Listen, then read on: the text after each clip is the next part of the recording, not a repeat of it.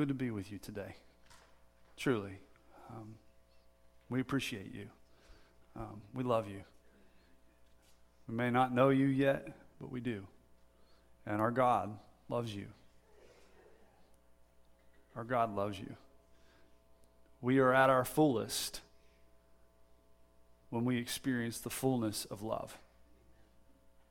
There is no question about that. You look around to the people in your life. Look around to strangers and neighbors. You can recognize when somebody's at their fullest, when they're fully loved. So this morning, you've come on a good day. Well, any Sunday is a good day, right? But you've come on a good day. It's Resurrection Sunday, and we're starting a new series today. So before I begin, I'd like to pray. And so would you pray along with me and not just listen to me, but will you have a conversation with the Creator as well? Would you mind bowing your heads? Heavenly Father, I love you. I thank you. You're good. Even though sometimes our circumstances may not reflect that, that doesn't mean that you're not. And we enter into you. Whatever that looks like for us, we want to come to you right now. And Lord, I ask personally that you remove me from the process. That your Holy Spirit speak.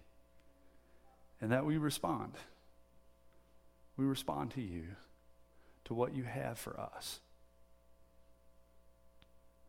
So in this moment of prayer, those of you that are in this room and listening to my voice, I'd ask that you ask him. You may not believe in him. You might be an atheist, angry at a God that apparently doesn't exist. But I challenge you to ask him, who actually does exist, to speak to you this morning. Will you do that verbally? Just ask him, God, speak into my heart, and may I be responsive to that. Take a moment.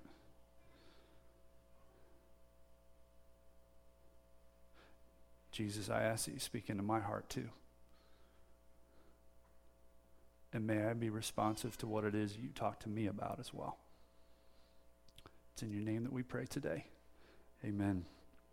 So this morning, we're on we begin a new series. And it's called Those That Religion Rejected. There are the scriptures up on the screen. And you can write those down. I will refer to some of those. Some of those will be up on the screen. But I would ask, if you have your iPhone, you have your Android, the Bible's in the back of the pew, open up to Luke chapter 10. If you're not familiar with Luke, that's okay. It's in the New Testament, so it's in the right half of the Bible. It's in Matthew, Mark, Luke, and John. It is a gospel. It's a narrative of Jesus' life. It's easy to look that up on your phone, much easier than in the Bible if you're not familiar with it. But we're definitely going to refer to this and come to this scripture and read this scripture for the mostly in its entirety. We'll come back to that. But isn't rejection hard? Anybody ever had to swallow that pill? The pill of rejection? At my alma mater, Arrowwood Elementary, I had my first lesson of rejection.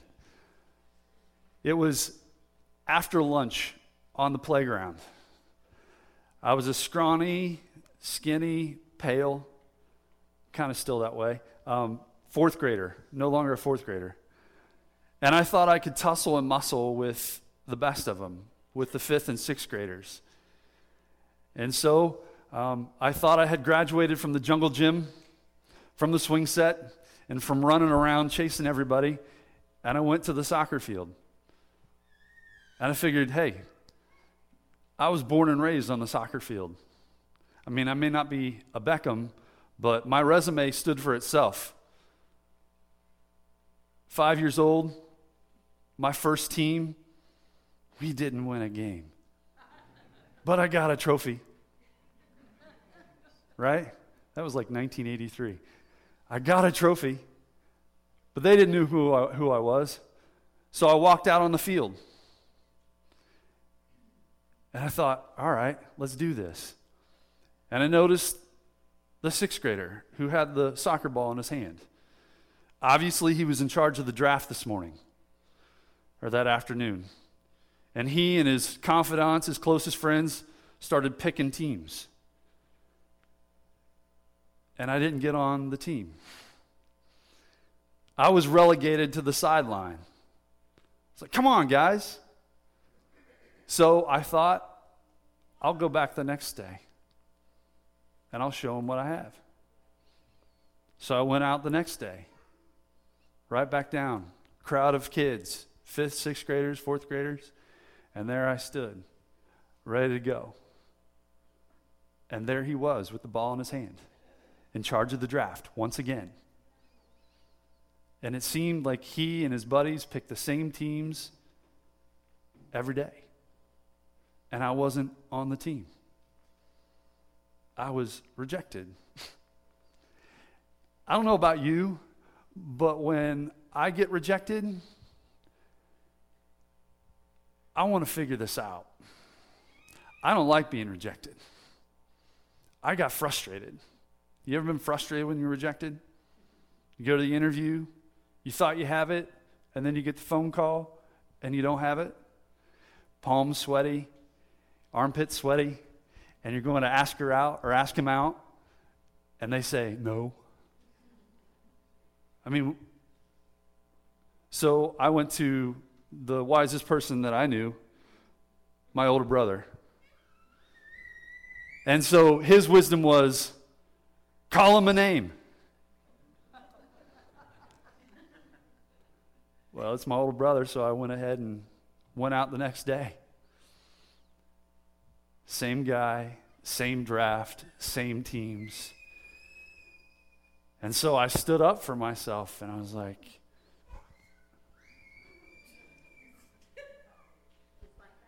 just like that. And the next thing I know, I'm pulled by my collar down to the ground by his friend. And my neighbor, before imminent dangers started to happen to where I was going to be beat within an inch of my life, my neighbor stepped over and pulled him off of me. She was a pretty strong person.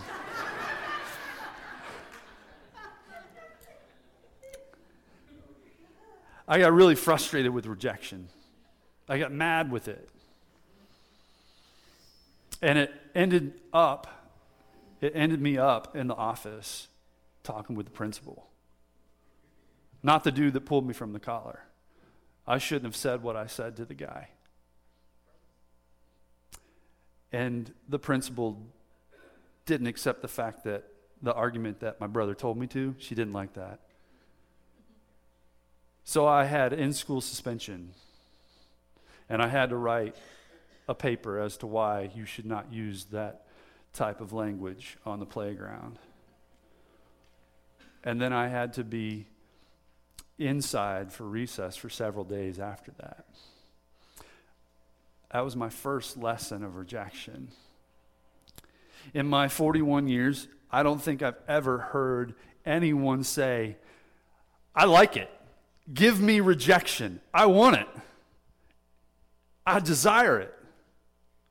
Now, granted, there are those in the annals of history, such as Michael Jordan, who were ignited by rejection, who were sparked by rejection. If you don't know the story of Michael Jordan, I was a child and product of the 80s and 90s. Jordan was the man before LeBron was the man. And before Steph Curry, it was Jordan. It was Bird. It was Johnson. But Jordan was cut his sophomore year from the varsity team. But Jordan worked harder and harder at what he wanted to do. And actually, we have Jordan because he's the anomaly to the story. He's not the same as most of our stories. Most of us have rejection. I, personally, was cut from the sophomore basketball team. And then I became the glorified gopher called the manager. That was my rejection story from basketball. No, I don't have an NBA contract. We don't like rejection. I don't think anyone in here says, yeah, give it to me. It's hard to swallow. It's hard to take. You don't want to be relegated to the sideline. You don't want to be marginalized. You don't want to be the outsider. You don't want to be the left out, the leftover, the ignored. None of us like to be them. We actually like to be in us. Rejection's hard. Rejection from your friends, from your spouse, from your family, from your coworkers. It's just a difficult pill to swallow. And in fact, some of us fear rejection so much that rather than allowing other people to make that decision for us, we choose it for ourselves. We choose the isolation before anyone else can choose it for us. We try to take the control and take the power and say, you know what, you're not going to reject me. I'm not going to allow you to do that. We have that much fear of rejection. There's a story in Scripture, and it's in Luke 10, one I asked you to open up to. And if you wouldn't mind, please go there. The context of this moment is Jesus is being tested. He's being tried by what is called an expert in the law. Essentially, this is the religious guy, the religious elite. Many of us would say, in modern terms, this is the Bible thumper. No scripture upside down, this way, that way, every which way. And he was tested. Jesus was tested. And this expert said, what must I do to inherit eternal life? I think that's a question that a lot of us ask, or at least a lot of our lives looks like we're asking that question. And Jesus himself answers, and if you could follow along, chapter 10 in Luke, verse 27, or verse 26, excuse me. What is written in the law? Jesus replied, how do you read it? And the expert answered, love the Lord your God with all your heart, and with all your soul, and with all your strength, and with all your mind. And love your neighbor as yourself. And Jesus, in my Bible it's red, because I know then I know it's Jesus talking. He said, you have answered correctly. Do this and you will live. But then the guy wanted to justify himself. Wanted himself to look good and wanted to put Jesus in his place. And so he asks this question. And who is my neighbor? And then Jesus, I don't know if he did it on the spot. My guess is he's probably had this in the back of his mind, this story in the back of his mind. But he tells this thing what we call the parable of the Good Samaritan. The parable is a very simple story made up to reveal truths about the kingdom of God. It's relatable. It's relatable to the people and to the listener. And so Jesus begins to tell this story of this Good Samaritan. And he says this, a man was going down from Jerusalem to Jericho, and he fell into the hands of robbers. He fell into the hands of robbers. They stripped him of his clothes, beat him, and went away, leaving him half dead. Now, for those of us in the 21st century, for those of us in 2019, this really doesn't make sense to us all that much. But for that expert in the law and for those that were listening to Jesus, this is a scenario that could have easily played itself out. When you travel down from Jerusalem to Jericho, you descend down. And as you get into Jericho, there are a lot of crevices that people can hide in, a lot of shady spots. And so as you travel, maybe from Temple, from the big city, back to the small city, you could be overcome by those that are hiding out in the crevices. This is not unlike many of their reality. he falls into the hands of robbers, the violent, abusive hands of robbers. And here we have a man now beaten to the inch of his life, stripped naked and stripped of his possessions. And he's lying on the ground. And then this is where Jesus really turns the story. This is why I like Jesus, and one of the reasons why I like Jesus and how he's a good storyteller. He then begins to pile some things on. And notice what he says, and I have the scripture up on the screen. A priest happened to be going down the same road, and when he saw the man, he passed by on the other side. So too a Levite, when he came to the place and saw him, he passed by on the other side. Folks, rejection.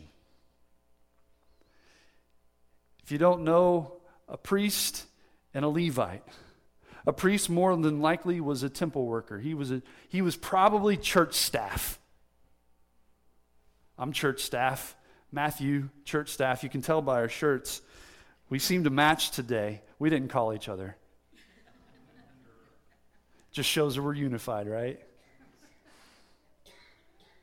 The priest was probably church staff. He was doing the work of the Lord. And the Levite, that term may not be familiar to you, but what that says is that individual, that Levite, had access to the inner sanctuaries because he was an ancestor of Moses and Aaron. He had his lineage to stand on. His faith was his faith because it was his parents' faith and his grandparents' faith and his great-grandparents' faith, and went all the way down the line. And you would think, at least I would think, that these are the two people who are representative of religion. They would stop and they would help this man. They would forget what they're doing and their destination, and they would help a half-dead, fully naked guy. Helpless, hopeless. But you know what? They walked right past him. In fact, they walked right past him. They went to the other side of the road. You ever been in Walmart? And there was that individual. You're like, I got to avoid them right now. So you duck down the other aisle. If you hadn't done that, you're a liar. Come on now. Even I've done that. I admit it. You would think the religious elite would help him. But the half-dead, fully naked individual was rejected by religion. By those who we would think would help him. Folks, those of you that are sitting here, those of you that might be listening on the podcast or online on our website, you might have felt like that half-dead, fully naked individual. And religion, those who are part of religion, those who you would think would stop and help, you've experienced the rejection on behalf of religion. You might have felt like religion was the do's and don'ts and the regulations and the rules. You felt that weight, you felt that burden. Maybe you've been on the receiving end of the judgmental finger, the stare or the sneer.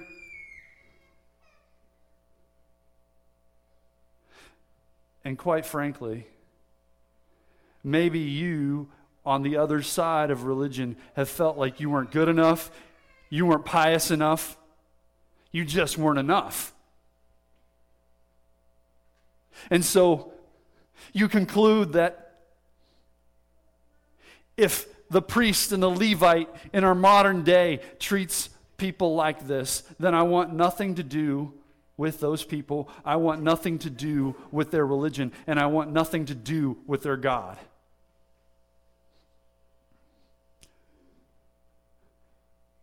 And so, like those of us who fear rejection, we decide that I won't allow them to reject me anymore. And we isolate ourselves, and we pull ourselves away. However, we're going to come back to that story, but I want to share with you that even Jesus Christ, the Son of God, was rejected by religion. John, one of Jesus' inner circle, one of Jesus' disciples.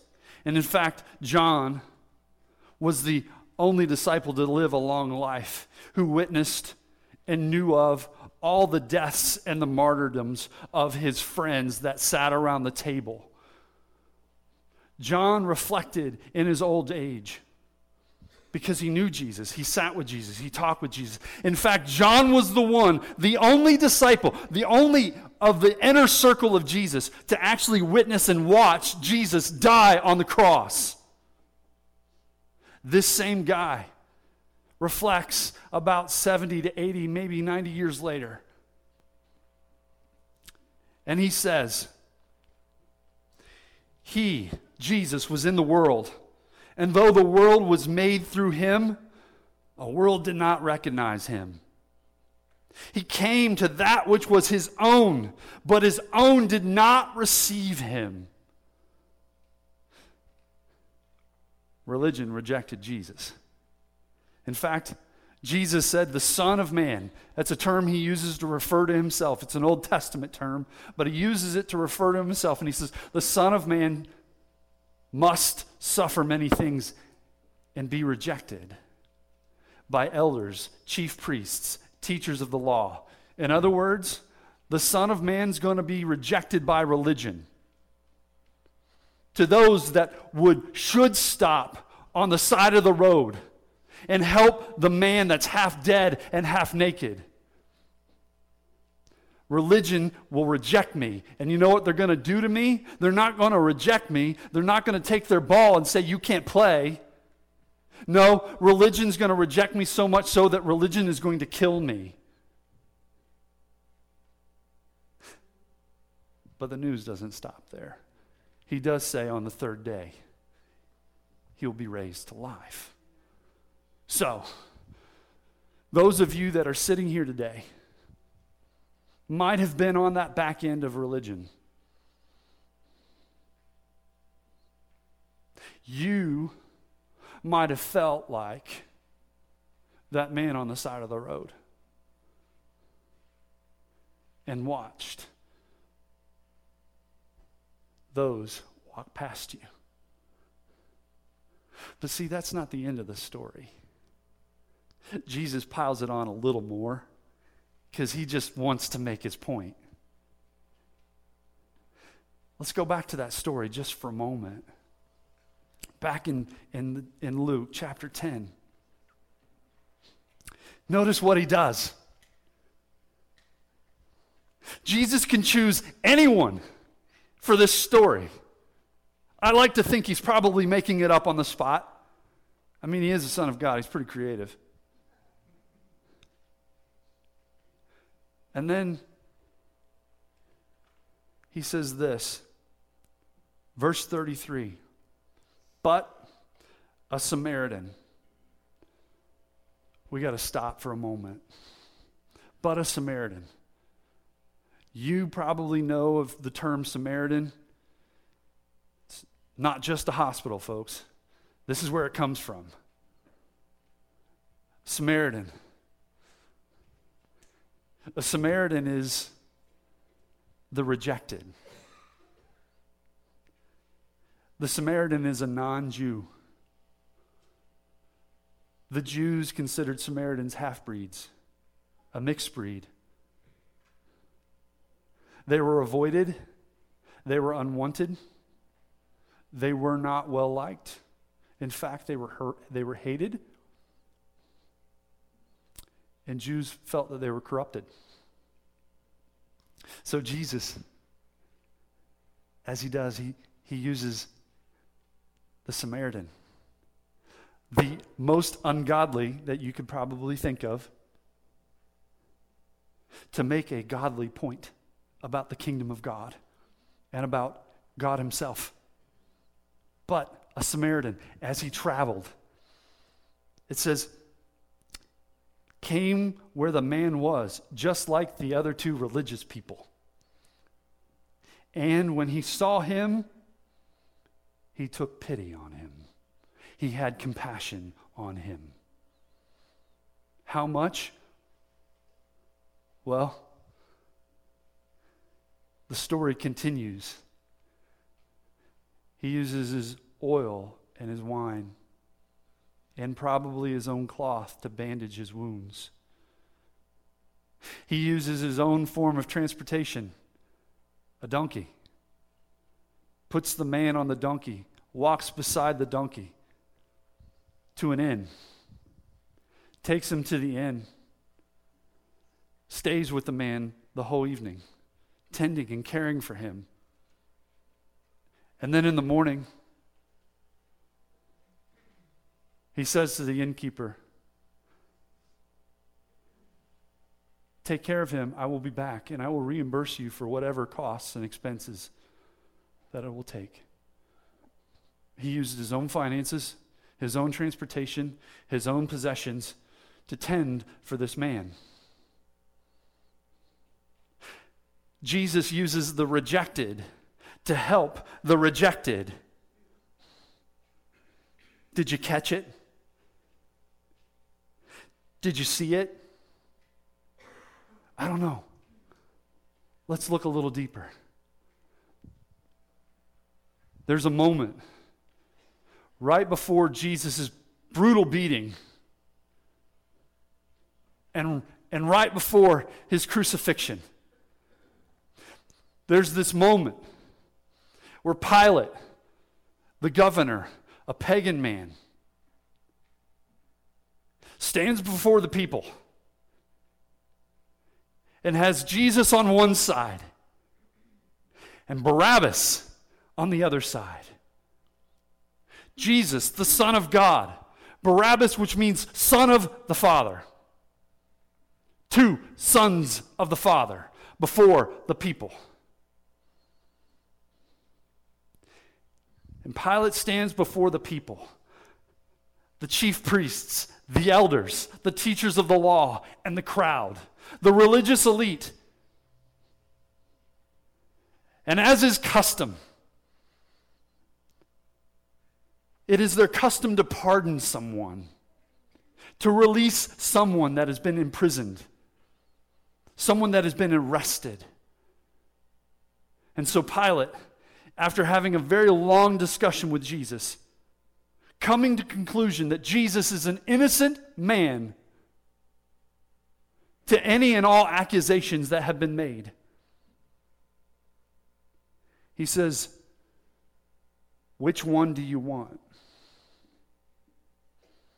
Do you want Jesus? Or do you want Barabbas?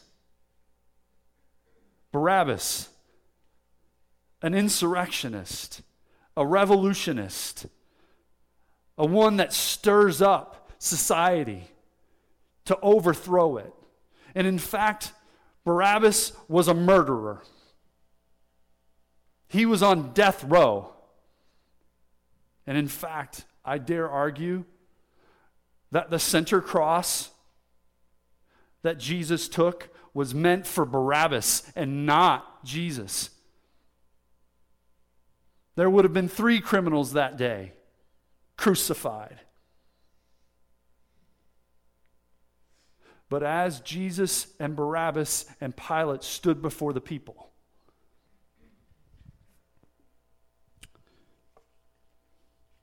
religion chose to pardon the murderer and crucify the healer, the teacher, the peacemaker, the Son of God. Religion conspired with Jesus' inner circle and believed everything could be bought with a price. Under the cover of darkness, religion came into the garden with swords and clubs to arrest Jesus. Religion found fault where there was no fault. Religion accused, religion judged, religion condemned. Religion approvingly brutalized, beat, and abused. And even Pilate understood that religion painted itself green with envy.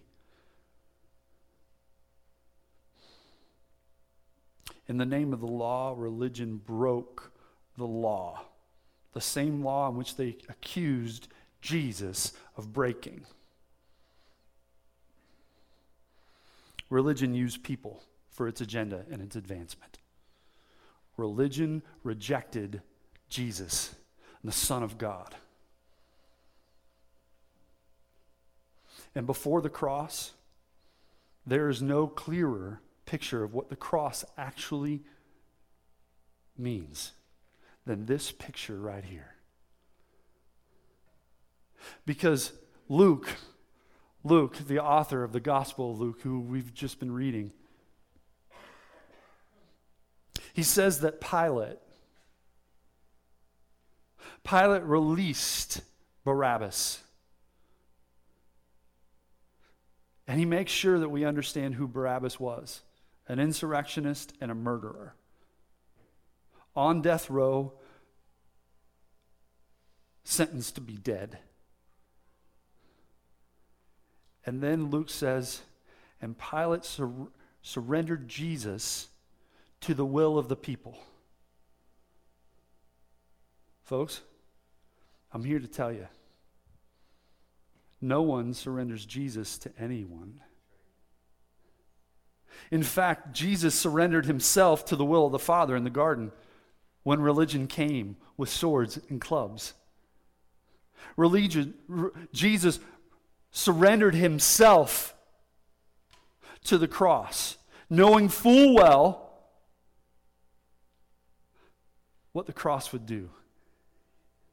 It was for the joy set before him that he endured the cross. You and I, or Barabbas, we're the man sentenced to death.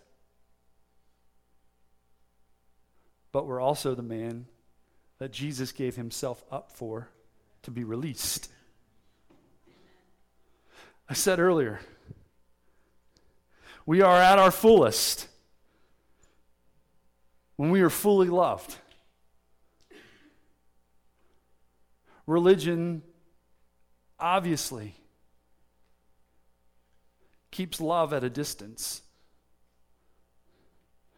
Because when Jesus surrendered his will and his body to the cross and gave himself up and said it was finished, that was the fullest expression of God's love for mankind.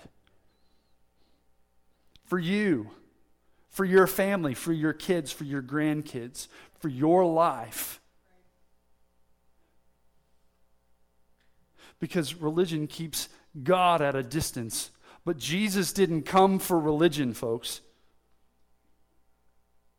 Jesus came for relationship.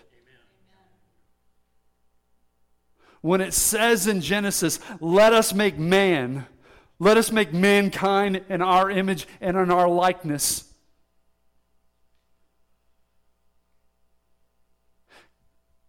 God ushered us into relationship with our Creator. You were created for connection. You were created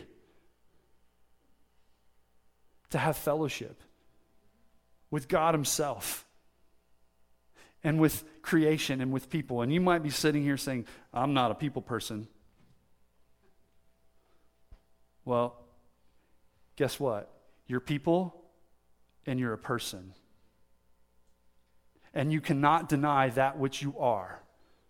Because if you deny that which you are, you do not exist.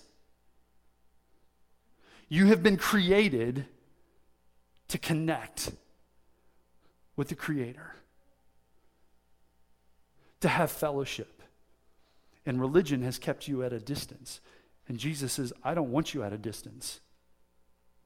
Because of the cross, I want you right here. I want to enter your life. I want you to experience the fullness of the love of God. Love is the language of God. And I want you to experience the fullness of my love in your life. I want you to experience grace. That which you do not deserve, you were given. Barabbas was loved by God. The chief priests, the elders, the teachers of the law were loved by God. I want to enter that parable for one last second. Because as Jesus is telling the parable of the Good Samaritan, Jesus is in the story. Do you see it? Do you see it? Jesus is the man that's on the ground, half dead, fully naked. Jesus is on the ground where religion passes by, applauding the death, anticipating it. But the man on the ground isn't the only one in the story that's Jesus. The Samaritan. The Samaritan is Jesus. The Samaritan's the one that stops. The Samaritan is the one that's rejected.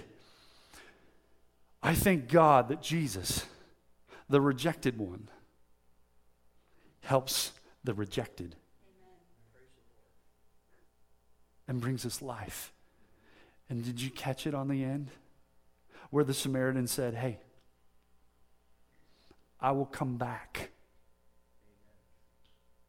I will come back and reimburse you for whatever the cost. Jesus says at the end of Scripture, you can go to Revelation 22. He says, yes, I am coming soon. We don't just celebrate the resurrection of Jesus Christ. We anticipate his return. That is the hope. So today, I don't know if you've been rejected on behalf of religion. I don't know if you've been on that end of the finger.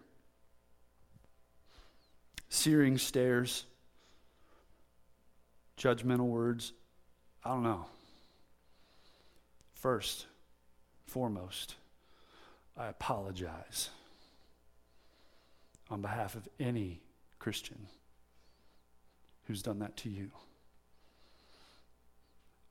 But I want to tell you that if that is you, you can quickly identify with Jesus, and Jesus can quickly identify with you.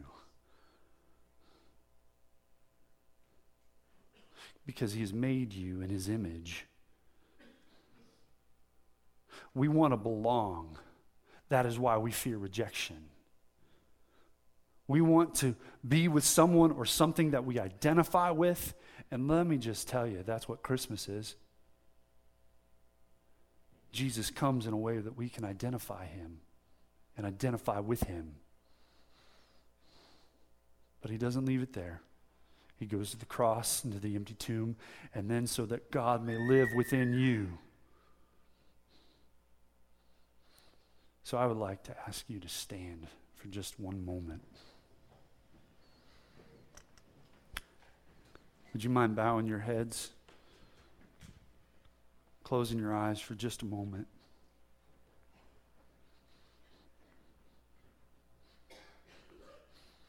You may be standing here or listening to my voice, and you may have been the one, you may have felt like the man on the ground.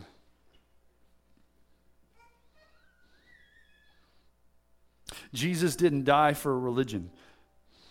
Jesus died for relationship. And in that story, we see Jesus in both the half-dead man and the Samaritan. And this morning, Jesus died that you may have life and life abundantly. He rose from the dead that you may have hope and a living hope. And so this morning, with your heads bowed and your eyes closed, knowing that we are just like Barabbas, but God loves Barabbas just as much as he loves everybody else.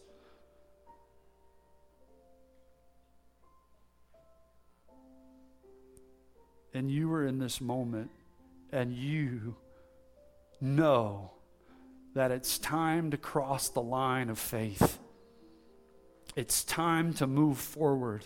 It's time to move away from religion and time to have relationship with the Creator, the one who knows you. If that's you this morning,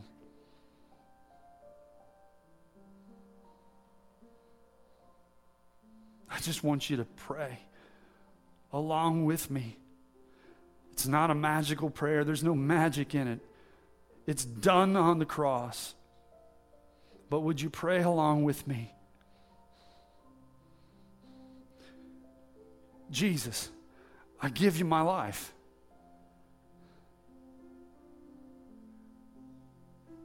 I give you my life.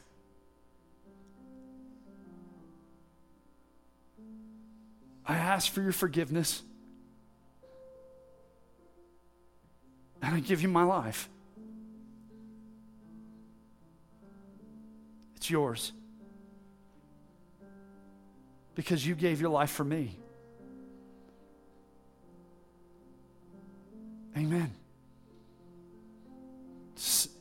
That's not the end of the conversation. It's just the beginning. If that was you, I'm going to ask that you make a bold confession right now. I'm not trying to embarrass you. Jesus himself was humiliated for you, buck naked in front of everybody, being crucified. If that was you, I'm going to ask that you just raise your hand up high.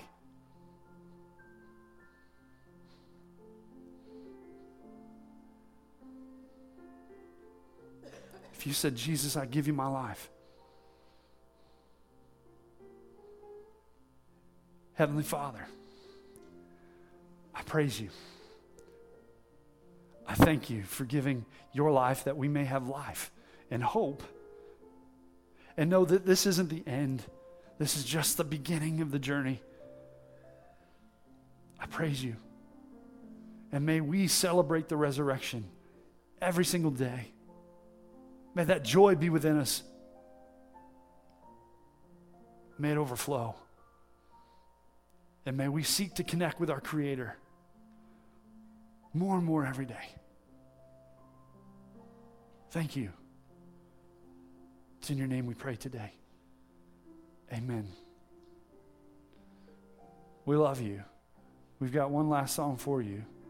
Not necessarily for you, but for him. And then we'll dismiss here shortly. Sandy, you want to rock it out? Because we can't leave on a low note, right? Jesus is alive. And he's alive in my heart and in your heart.